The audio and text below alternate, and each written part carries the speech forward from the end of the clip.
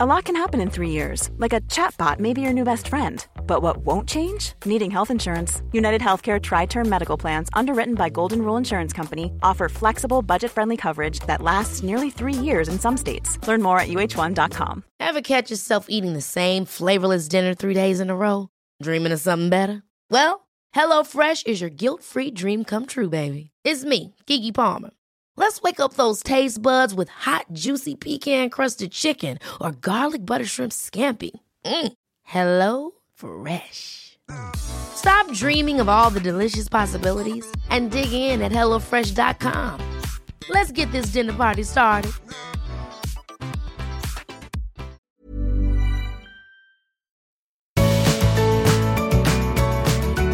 Hi, and welcome to the Art of Decluttering podcast. I am Kirsty Ferrugia, and I'm here with my co-host, Amy Revell. I thought maybe you'd forgotten my name then. There's like a pregnant pause. I was going to let you introduce yourself, but then you didn't take it up, so then I had to.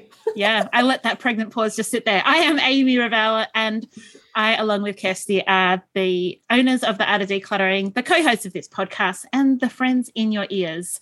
And today we have with us a really special guest. We have Anna from Australian Unity, and she is the National Manager of Estate Planning.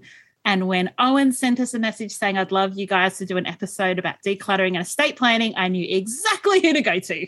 Welcome, Anna. Thank you so much for letting me be here. I'm so excited to be on your podcast and being in all of your listeners' ears as well and talking about everything to do with estate planning. Yes, and I've been on your podcast, Anna, a couple of times. And so it's, you know, we might have listeners going, these voices sound familiar. It is true. You may have listened to Anna and I talk, and now we get to bring Kirsten on it.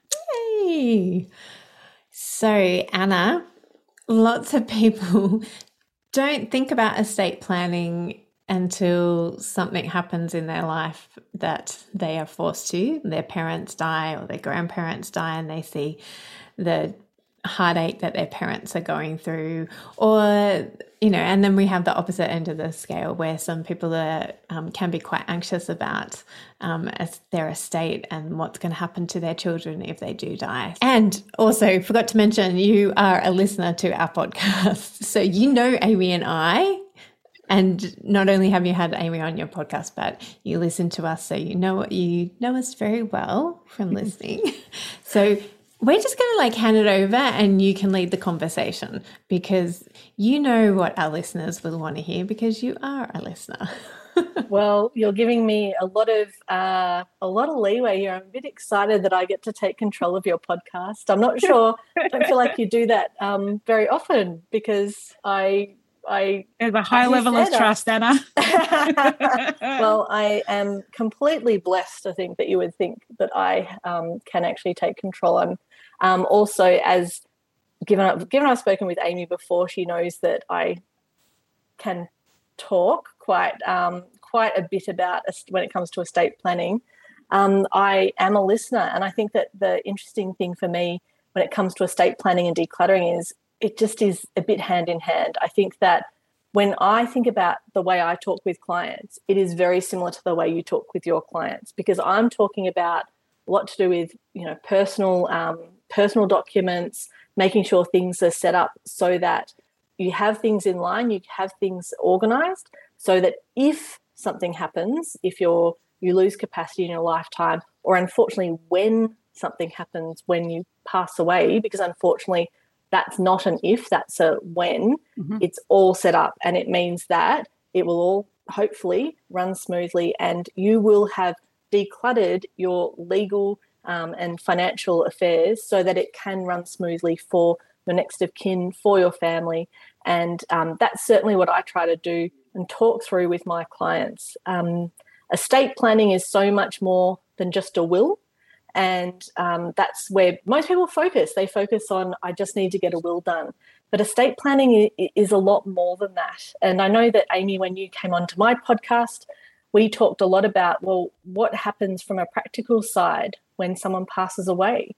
And in a will, you talk about some parts of that, but a lot of it you just leave to your family and friends, and you have to rely on them to know what to do, which is why you really need to have something in place, and you need to make sure that you've thought about it and made sure that the documents that you need are in place before you need them.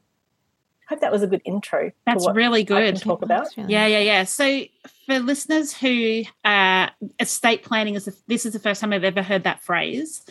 Do you want to give us like the really simple explain it to my 13-year-old explanation of that?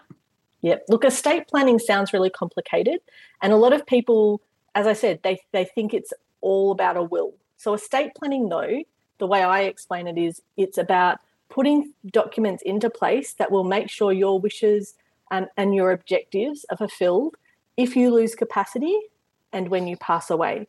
So estate planning is putting all of those things into place, and it's not really just about the documents, even though I've talked a lot about documents already.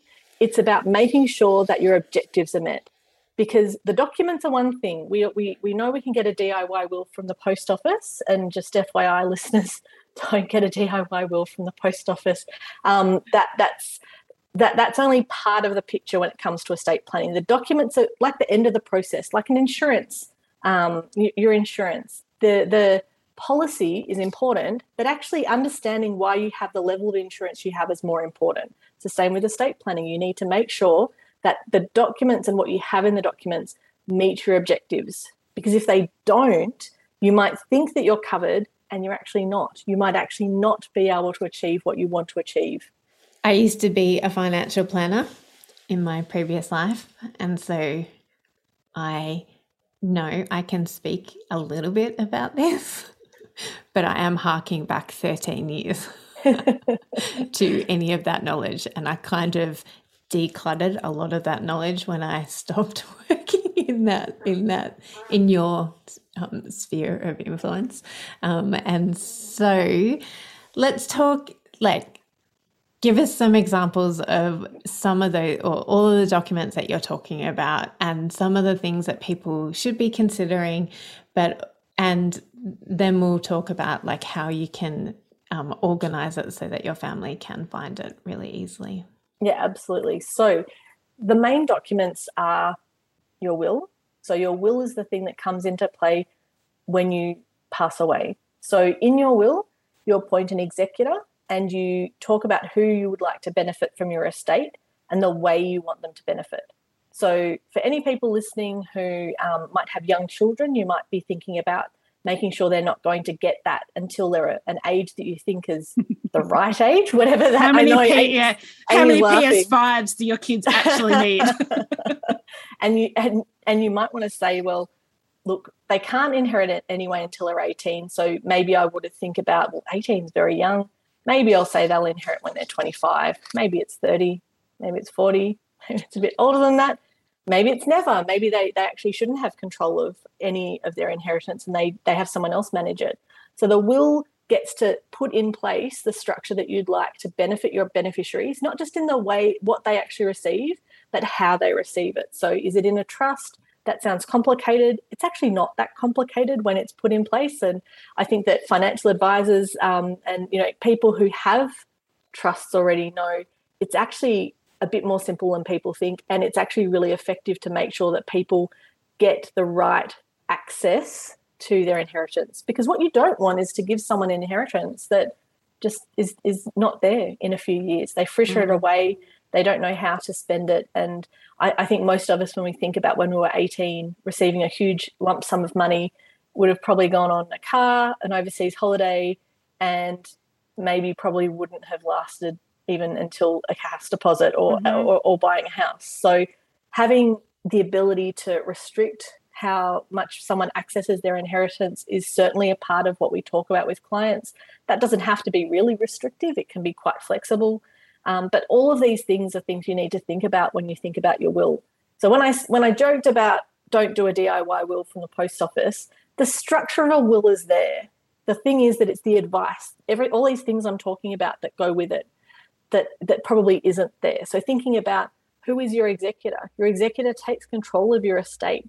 They make decisions about how assets are dealt with. That they make decisions about even if there's minor beneficiaries or others, how they're going to be benefited while they're young. So are they receiving school fees paid for? Are they receiving money for holidays? What sort of holidays? Those sorts of decisions are made by the executor, potentially with guidance from some sort of a letter of wishes, but that's sort of the will. So the will is for when you've passed away, and it's to talk about how your beneficiaries will benefit from your estate. That's the first most important document. Unfortunately, in Australia, the powers of attorney, which is the next group of documents that's important, are different in every state. So when I talk about it, and it's really helpful, they've done it to make our job as easy as possible. Why is that governed by state and not federal? Well, the wills themselves are actually also state-based, but all the states are basically the same. They're all called a will. They have very, very similar legislation and similar rules. And the tax rules, which I definitely will not go into in this podcast, but that is federal. So that sort of overarching way that we look at wills, that's the same across Australia. Powers of attorney are just completely different. The names are different, the roles are different, the way that we set them up is done differently. In Victoria, where I'm based, we now have basically one power of attorney, but there's two roles within that document. It used to be 3 powers of attorney. So it's even changed in the state. Can you just quickly explain what you mean? What is a power of attorney? Just for those people who haven't ever even heard, or they've heard of it but never understood what people are talking about. And it's something that people will say, I'm a power of attorney, so this person's passed away, so I'm doing something. Well, the power of attorney isn't for after you've passed away. It's for during your lifetime. A power of attorney allows you to appoint other people to act on your behalf. So that might be for financial decisions and legal. It could be for personal decisions, like where you might live, and it could be as well for medical decisions. As I said, each state is slightly different. The way that you can control what your attorney does is slightly different, and the documents are slightly different. They're generally all called enduring powers of attorney, and that word enduring is really important because the enduring refers to the power of attorney continuing even if you lose capacity. So there's other documents called general powers of attorney, and those are usually just for very specific things. And it's something that listeners it's important to look at your documents to make sure if you have powers of attorney that they have that word enduring in them, because if they don't, sometimes people get the documents a little bit mixed up, and a general one stops if you lose capacity, which is not quite as helpful as an enduring power of attorney, as you can imagine. So because there's different documents and different names, I'm going to sort of talk a bit more generally about the roles, but basically there's those 3 roles. So the different documents, they might be called a financial power of attorney, they might be called just an enduring power of attorney, and then the attorney is called a financial attorney. They might be called something slightly different again, but generally there's one person or a group of people, you can have up to 4 usually, that you can appoint as your financial attorney, and that person makes financial decisions, legal decisions. They can sign a contract on your behalf. When you call a provider to say, I need to know information about this person's gas account, it's a financial power of attorney that gives you the power to do that. So that's sort of the one that most people probably think of when they think of, I have a power of attorney in place, or I need a power of attorney. They think of those financial and legal decisions. There's another power of attorney, which has very different names in different states. It's called sometimes an appointment of enduring guardian in WA and New South Wales. We call it a personal attorney in Victoria and Queensland. And so the role of a personal attorney or a guardian, and guardian makes it a bit easier maybe to understand because it's very similar to the role of a guardian of a child. So a guardian or a personal attorney can make personal decisions on your behalf. So where you live, who can visit you, whether you can work or not, and that's always a fun one to talk to clients about. If you think about you've lost capacity and someone can make decisions about whether you can work, but it comes up. It could be restricting people from seeing you. So the most common part there of that person's role is they have to stop people from harassing older people or people with an impairment, potentially people who are trying to take advantage of them. The personal attorney is the one that gets to say, you can't visit this person anymore because I'm the personal attorney or the guardian. And so I'm going to restrict access. to this person. They're also the person that makes the decision about where someone lives if they need aged care. So it's a really important role, and often the one, funnily, not the financial is thought about, but the personal attorney is really thought about because that has that control over where someone lives if they lose capacity. I spoke to a person today, and it was a brother calling, and he was the personal attorney for his brother, who has a varied, lots of different issues going on.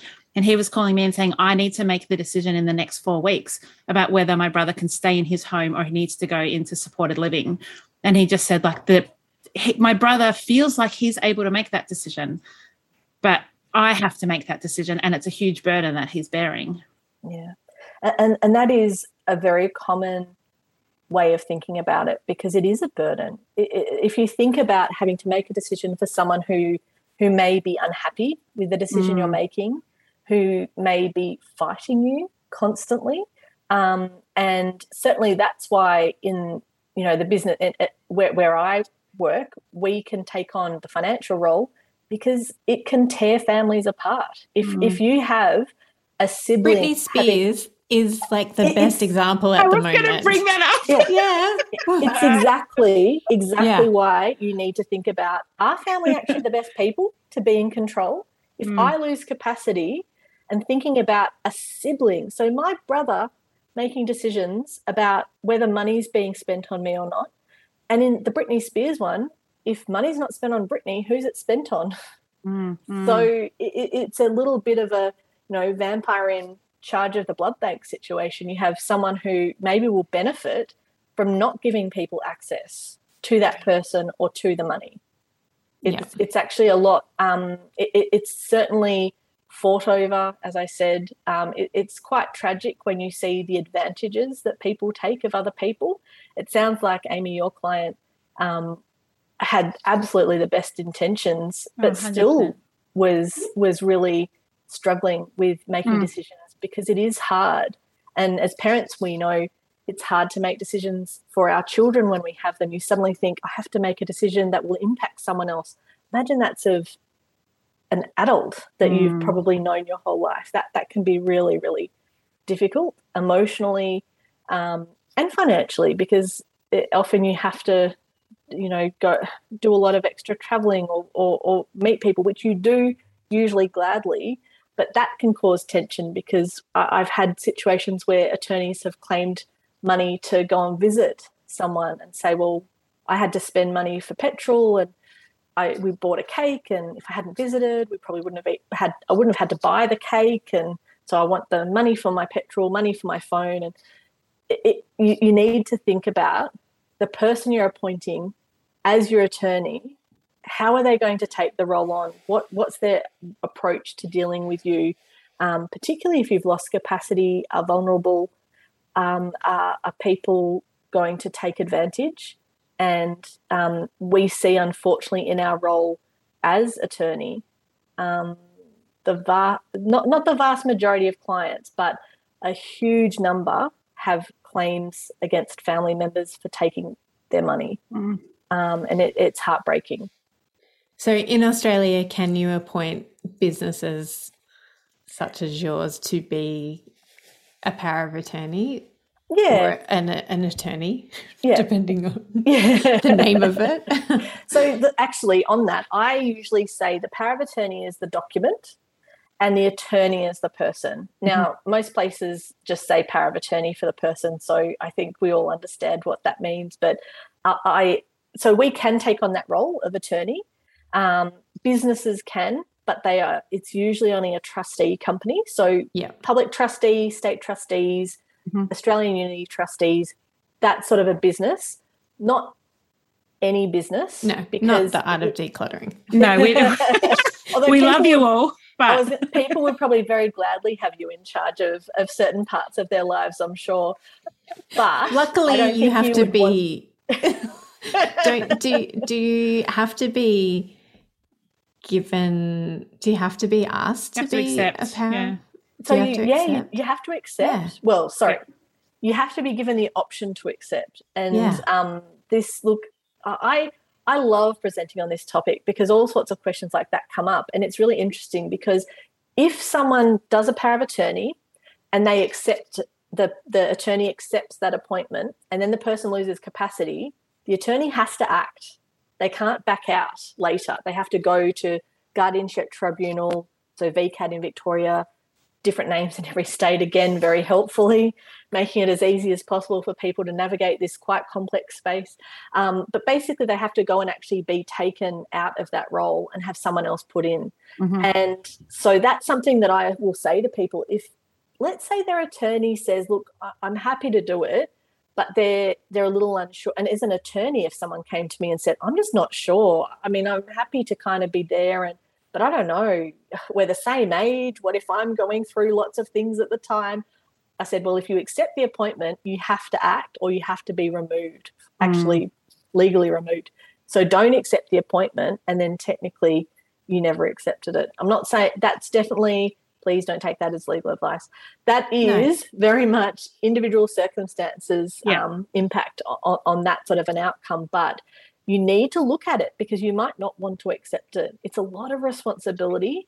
And you've actually just reminded me, Anna, that I got asked, I totally forgot about this until you just said it, to be an attorney for some people that we knew, and we didn't really know them very well, but they didn't have a lot of supports, and we were just starting our family, the kids were little, and we actually declined because we felt that there was too many variables in our life. My sister had also started having kids, and so we felt that there was a natural responsibility if anything happened to them, and my parents were getting older.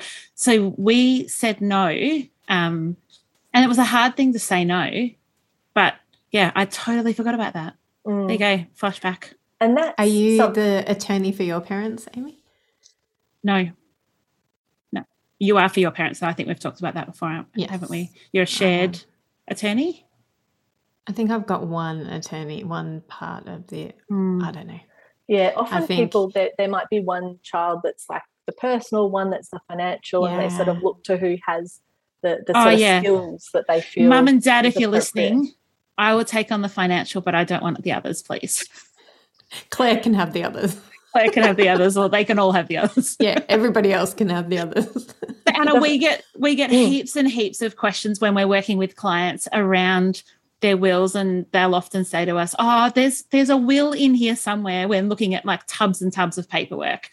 And I think, people might be going, well, what does this have to do with decluttering and organising? It has everything to do with organising. And it's part of what you do when you're decluttering is we really do help people to say these are really important documents. It's not enough to have written a will, but got the post office will, so you haven't got a lawyer who's got a copy of it, shove it in the back of your filing cabinet and hope that someone's going to find that when you die. So talk a little bit about the responsibility you have over those documents and how you can organise that as well. I think it's a really interesting point that it's like if a tree falls in the forest without anyone there, does it actually fall? Well, if you have a will and no one knows you have it, it's kind of the same as not having a will. People need to know where it is. They need to know where to access it. And if I shouldn't actually laugh, if you pass away and no one finds it and they can't find it because they can't actually locate it within your documents, it will have no effect. They need to know where it is. So it's really, we say to clients, it's really critical to make sure people know where it is. So, okay, if you don't want, let's say you don't go through a lawyer, although I would recommend going through a lawyer, although that sounds very self-serving. As I said, it's more about those sort of meeting objectives and things. But if you go through a lawyer, they will probably hold the original will and powers of attorney. So they'll probably hold the originals. They'll give you a copy. Nowadays, they often email them through to you as well. So Anna, we have clients who don't know who they're like. We got a will done through a lawyer, but they can't remember who the lawyer was. Yep. So like this. Yeah. So having been through many estates where people will say, I know she did a will, this is where she lived. We literally have to call every lawyer in that area trying to find it. We also have to put ads into the Law Institute journals, or in wherever they are. We can go even further than that and do other advertisements, but we need to try and find it. You can't, if someone says there's a will, there's a positive obligation to try and find it. We can't just say, oh, well, can't find in the documents that they have at home. We've sort of done everything we can. I've had a situation where we had that. Someone said, I know that there's a will, I just can't find it. And so we did we did ads, we contacted other local solicitors, couldn't find it anywhere. The day before the auction, someone found it in a hole under carpet in like a little burnt out area of the person's floor. And it was there. We'd been able to, though, you can technically get probate on a copy of a will, but don't rely on that. That's not an easy, cheap or safe way of doing the application.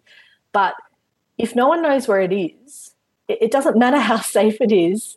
It's actually of no benefit really to anyone. So make sure people know where it is. Sometimes people will keep a copy in the safe, like a safe custody box. I'm not sure what your views on safe custody boxes when you see clients have them. My experience is they're difficult sometimes to access, and again, people need to actually know that you have it. So Correct. You come back to that problem of if no one actually knows you have it, it's really safe, but it's of no use. It's too safe. It's too safe because there's no record that you have a safe custody packet anywhere. So yeah. I would recommend people having a copy somewhere really obvious that people would think to look for a will. If you have a filing cabinet, if you don't have a filing cabinet, at least somewhere in some sort of a spot. We often have clients who have, and this I think isn't, and I think that you would say similarly, all your important documents, having them, at least a copy of them together, but try to have the originals somewhere safer. So often as solicitors, we have titles, birth certificates, marriage certificates, we have everything in someone's packet so that we hold the originals, they have copies, and then with their documents, they have one of our cards. They have a letter from us. Keep something from the lawyer that you had the will drafted at with the documents. Often the will have, and that's why I know it seems like it's advertising, but it's actually to try and find out who has the original. It will say the law firm's details on that. If that law firm has closed, you can contact the Law Institute or Law Society in your state, and they can actually see a record of who took over those firms. So that there is that ability to try and find them. And often the Supreme Courts, or there is actually a wills register in some states, but none of these things are completely foolproof. The best thing is to let people, we'll even give people a lot of copies of our card and say, make sure your attorneys and executors know who we are, so that if they can't find that copy in your house, they at least try and remember the law firms. Mom deserves the best, and there's no better place to shop for Mother's Day than Whole Foods Market. They're your destination for unbeatable savings, from premium gifts to show-stopping flowers and irresistible desserts. Start by saving 33% with Prime on all body care and candles. Then get a 15-stem bunch of tulips for just $9.99 each with Prime. Round out Mom's menu with festive rosé, irresistible berry chantilly cake, and more special treats. Come celebrate Mother's Day at Whole Foods Market. Ever catch yourself eating the same flavorless dinner 3 days in a row? Dreaming of something better? Well, HelloFresh is your guilt-free dream come true, baby. It's me, Keke Palmer. Let's wake up those taste buds with hot, juicy pecan-crusted chicken or garlic butter shrimp scampi. HelloFresh. Stop dreaming of all the delicious possibilities and dig in at HelloFresh.com. Let's get this dinner party started. A lot can happen in 3 years, like a chatbot may be your new best friend. But what won't change? Needing health insurance. United Healthcare Tri-Term Medical Plans, underwritten by Golden Rule Insurance Company, offer flexible, budget-friendly coverage that lasts nearly 3 years in some states. Learn more at uh1.com. Name. We have a paperwork course that I'm sure you know about, and lots of our listeners have purchased. And within it, so we do 5 different categories for filing, and one of them is financial. And within that, we have a downloadable that has, I've just pulled it up in front of me, and it says like record of services. It's got where you hold your bank account. So we don't want to know like your PIN number. We don't want to know, but you don't want to have to put your PIN number. But where is that bank account held? Where do you have term deposits and credit cards and home loan and shares, properties, super? And then it has a spot for who's your lawyer, who's your accountant, who's your financial advisor, where do you hold health insurance, where do you hold life insurance, who's the executor of your will? And so it's not about putting personal information on that. It's about putting information that therefore allows them, whoever is your financial power of attorney, to actually take action and not have to go, I don't know if they had shares, and how am I going to find that out? And that's a really important part for people who are thinking about their own estate planning, to make sure, and that is, I think, the perfect way of recording all that information. Exactly, as you said, Amy, they don't need your PIN number. No. You shouldn't give them your PIN number. Yeah, not they don't need it. Don't write that down. Don't write it down. Don't write passwords, although that does become difficult with cryptocurrency and some other things. So as a lawyer, I would never say, I know it's difficult. You can't not give the information, because the only way you can access things like cryptocurrency is to have keys and access in that way. But there are really good providers now that can assist with holding things digitally and not giving access unless there's certain requirements met, or you say to people, this is who can access this digital version. And that's something certainly the clients that I talk with that have cryptocurrency, they do struggle with, how are they going to pass on this information? I've seen wills where people have actually put in their passwords, PIN numbers and things into the will because they thought that would help their executor. I would highly recommend instead doing the course to complete the document that directs people to the assets. That's all that your executor needs to know, because after someone passes away, from a practical point of view, the executor writes to the organisations. They don't need to know more than essentially your bank account details. Even then, do you have a bank account in the name of Anna Hacker? That's actually all a bank needs to look within their system to then send you the details and work out how to deal with that asset. So people just need to have made clear to their executor, and I think that this is the sort of thing that I talk with my clients about. You need to have a very detailed list, but not all of that information, not the passwords, not PIN numbers, not things like that, just so that people know, I have an ING account.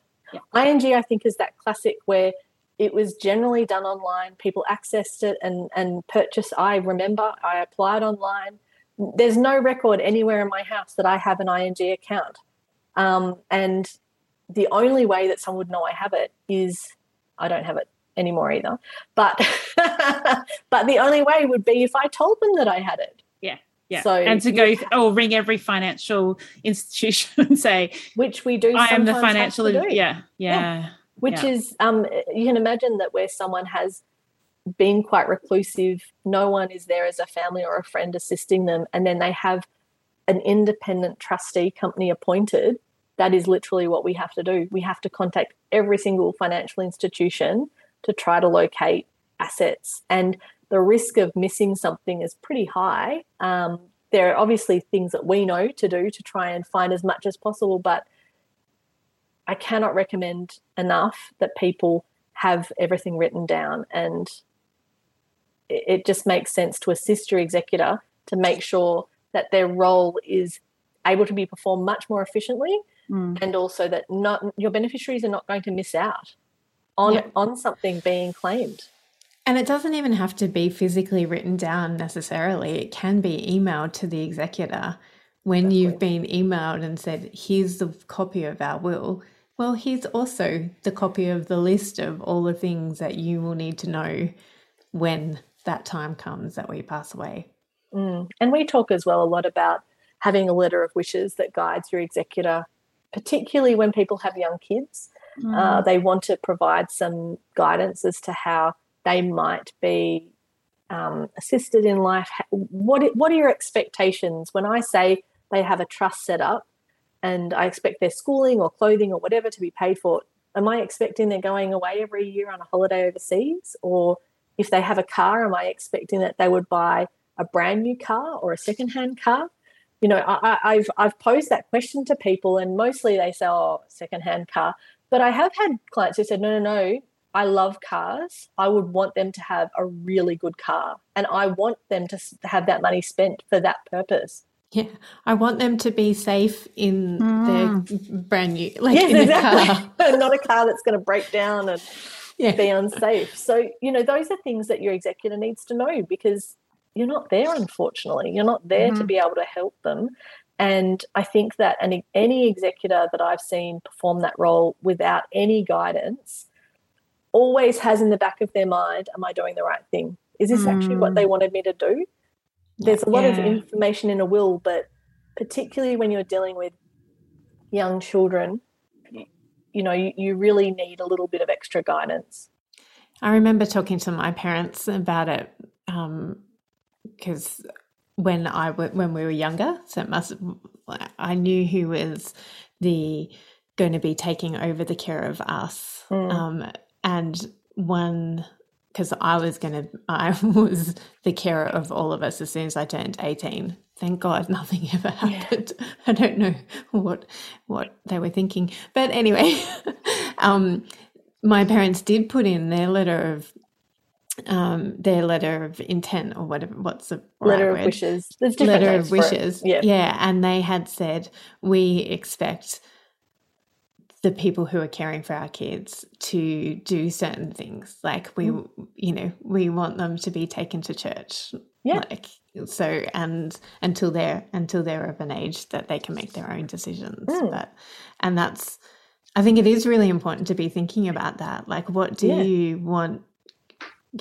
Obviously it doesn't have to be religious or anything like that, but like, what is it that you wish for your children? I watched your SAS. values. Yeah, absolutely. I watched SAS Australia the other night, and they had to so it's a show about like pretending, or not pretending, but doing the SAS training. And one of the things that they got the participants, or the participants to do, is pretend that because this is what they do in real life for the SAS, when they're going to war-torn zones, or a place that when they're going out where they could be killed, they have to write a letter to their families. And so these celebrities did that.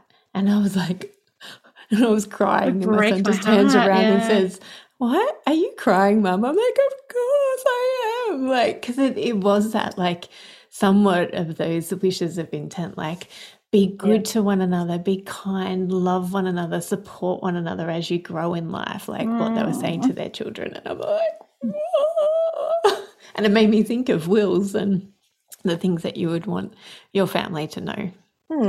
We actually, one of my team members is a Navy lawyer, and he does, or has in the past at least, done wills for the service people going overseas, and that is also a part of what they do. They write wills for all of the active service people before they go overseas. So very similar to. I think that is absolutely what they do, and it is something that. It's interesting that people think of wills and powers of attorney as something you do when you're really old, when you've retired. You only think about it at the end of your life. But the reality is, look, someone going overseas to be an active duty is obviously more likely to potentially have something happen than in everyday life.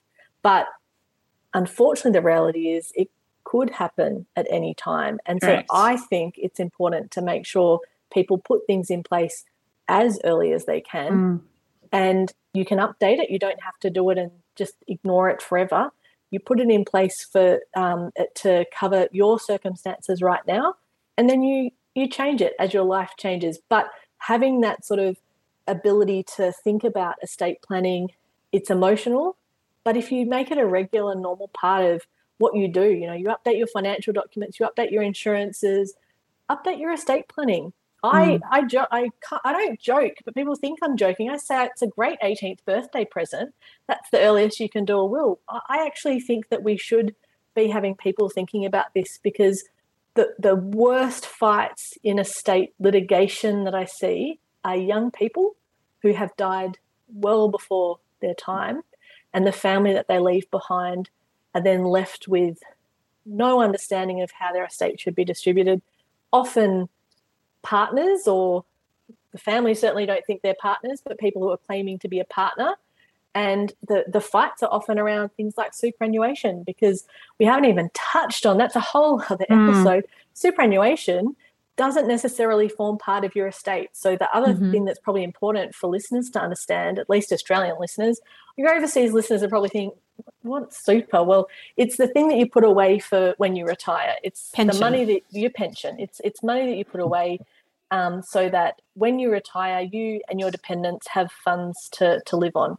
And it's something that people have a lot of wealth in. It's usually where people, when they pass away, the super and life insurance combined is significant. And this is where you absolutely need to change it if your partnership status changes. If when you get divorced, when you separate, you need to do that. That's one of the first things you need to do, because I clearly very passionate about this, not because of my own circumstances, but stories that I've heard of people who, domestic violence situations, and their ex-partner receives all of the money that their children don't, because superannuation trumps the will.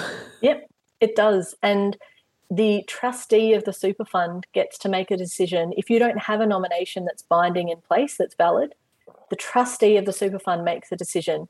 And if you have a partner, if it's an ex-partner, everyone will argue we weren't actually broken up, we were actually together, or we were back and forth. Having a break. Exactly. And so the idea of super is to assist your dependents as well. So if someone can show that they were going to be a dependent or were a dependent of you and would be in the future as well, they are likely to be able to claim that super. And adult children usually do not form part of that dependence category. So technically they are in the category of dependents in superannuation legislation, but a partner would trump that. That's not usually people's intention, though. If they have, let's say, a relationship, new relationship, and children from their first relationship or prior relationship, they want to benefit those kids. You need to make sure your super is looked at. It's an absolutely critical part of estate planning, and it's something that people often get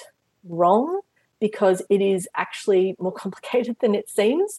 And just because someone can get super doesn't actually mean there's often a tax liability as well. So it's worth making sure that the right people get the right assets and make sure you don't have unnecessary tax paid as well.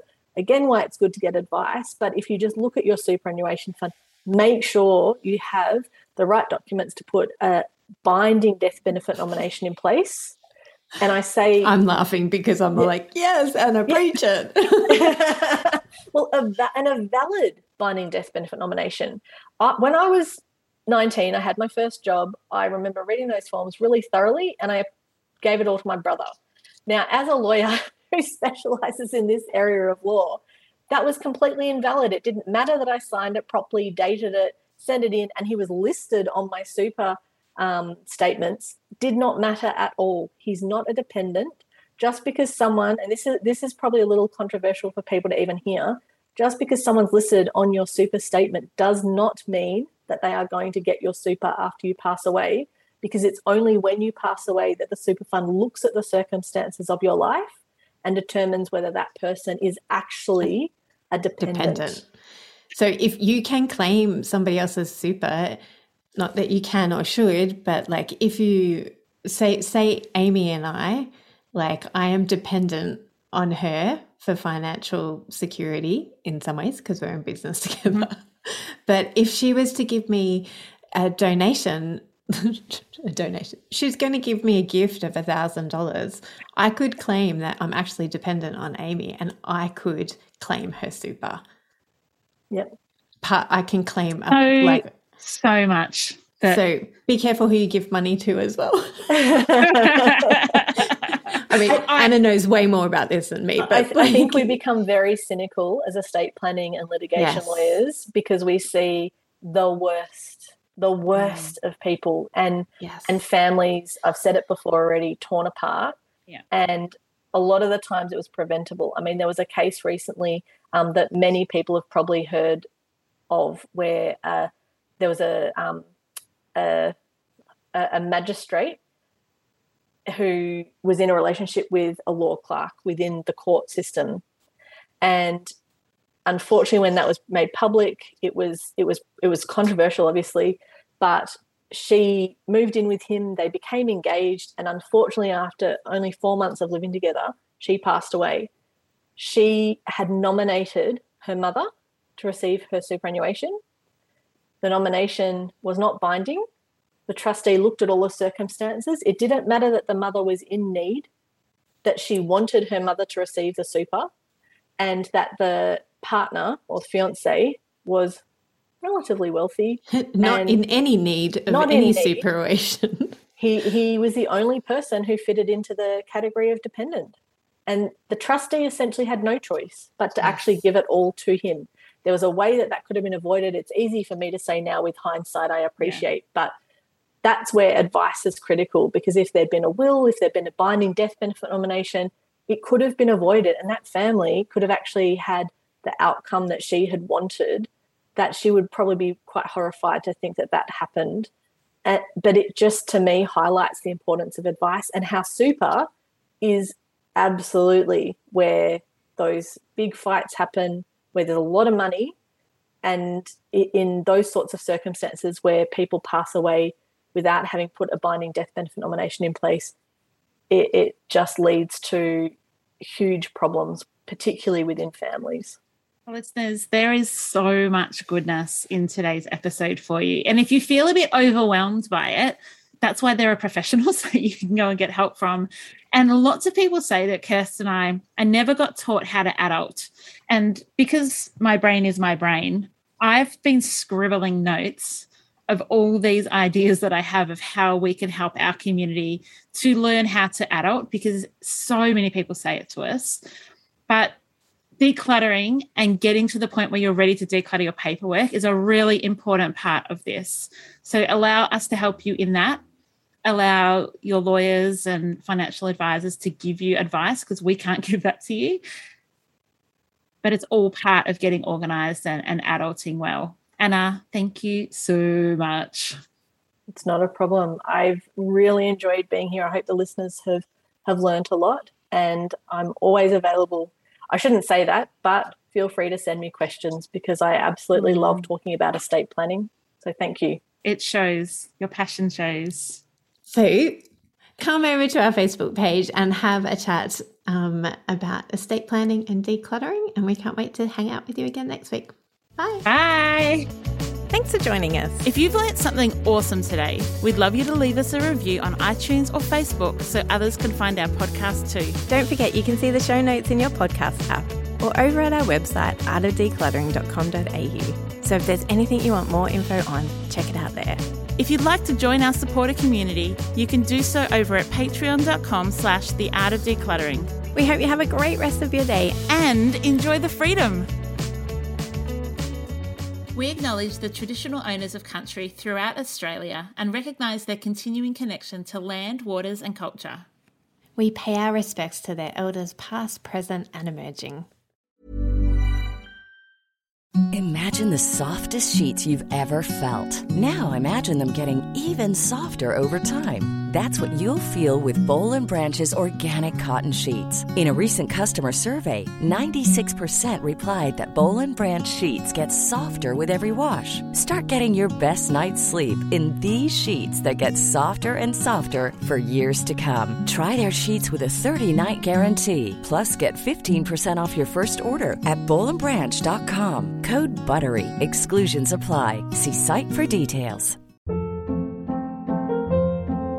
Hold up. What was that? Boring. No flavor. That was as bad as those leftovers you ate all week. Keke Palmer here, and it's time to say hello to something fresh and guilt-free. Hello Fresh. Jazz up dinner with pecan-crusted chicken or garlic butter shrimp scampi. Now that's music to my mouth. Hello Fresh. Let's get this dinner party started. Discover all the delicious possibilities at HelloFresh.com.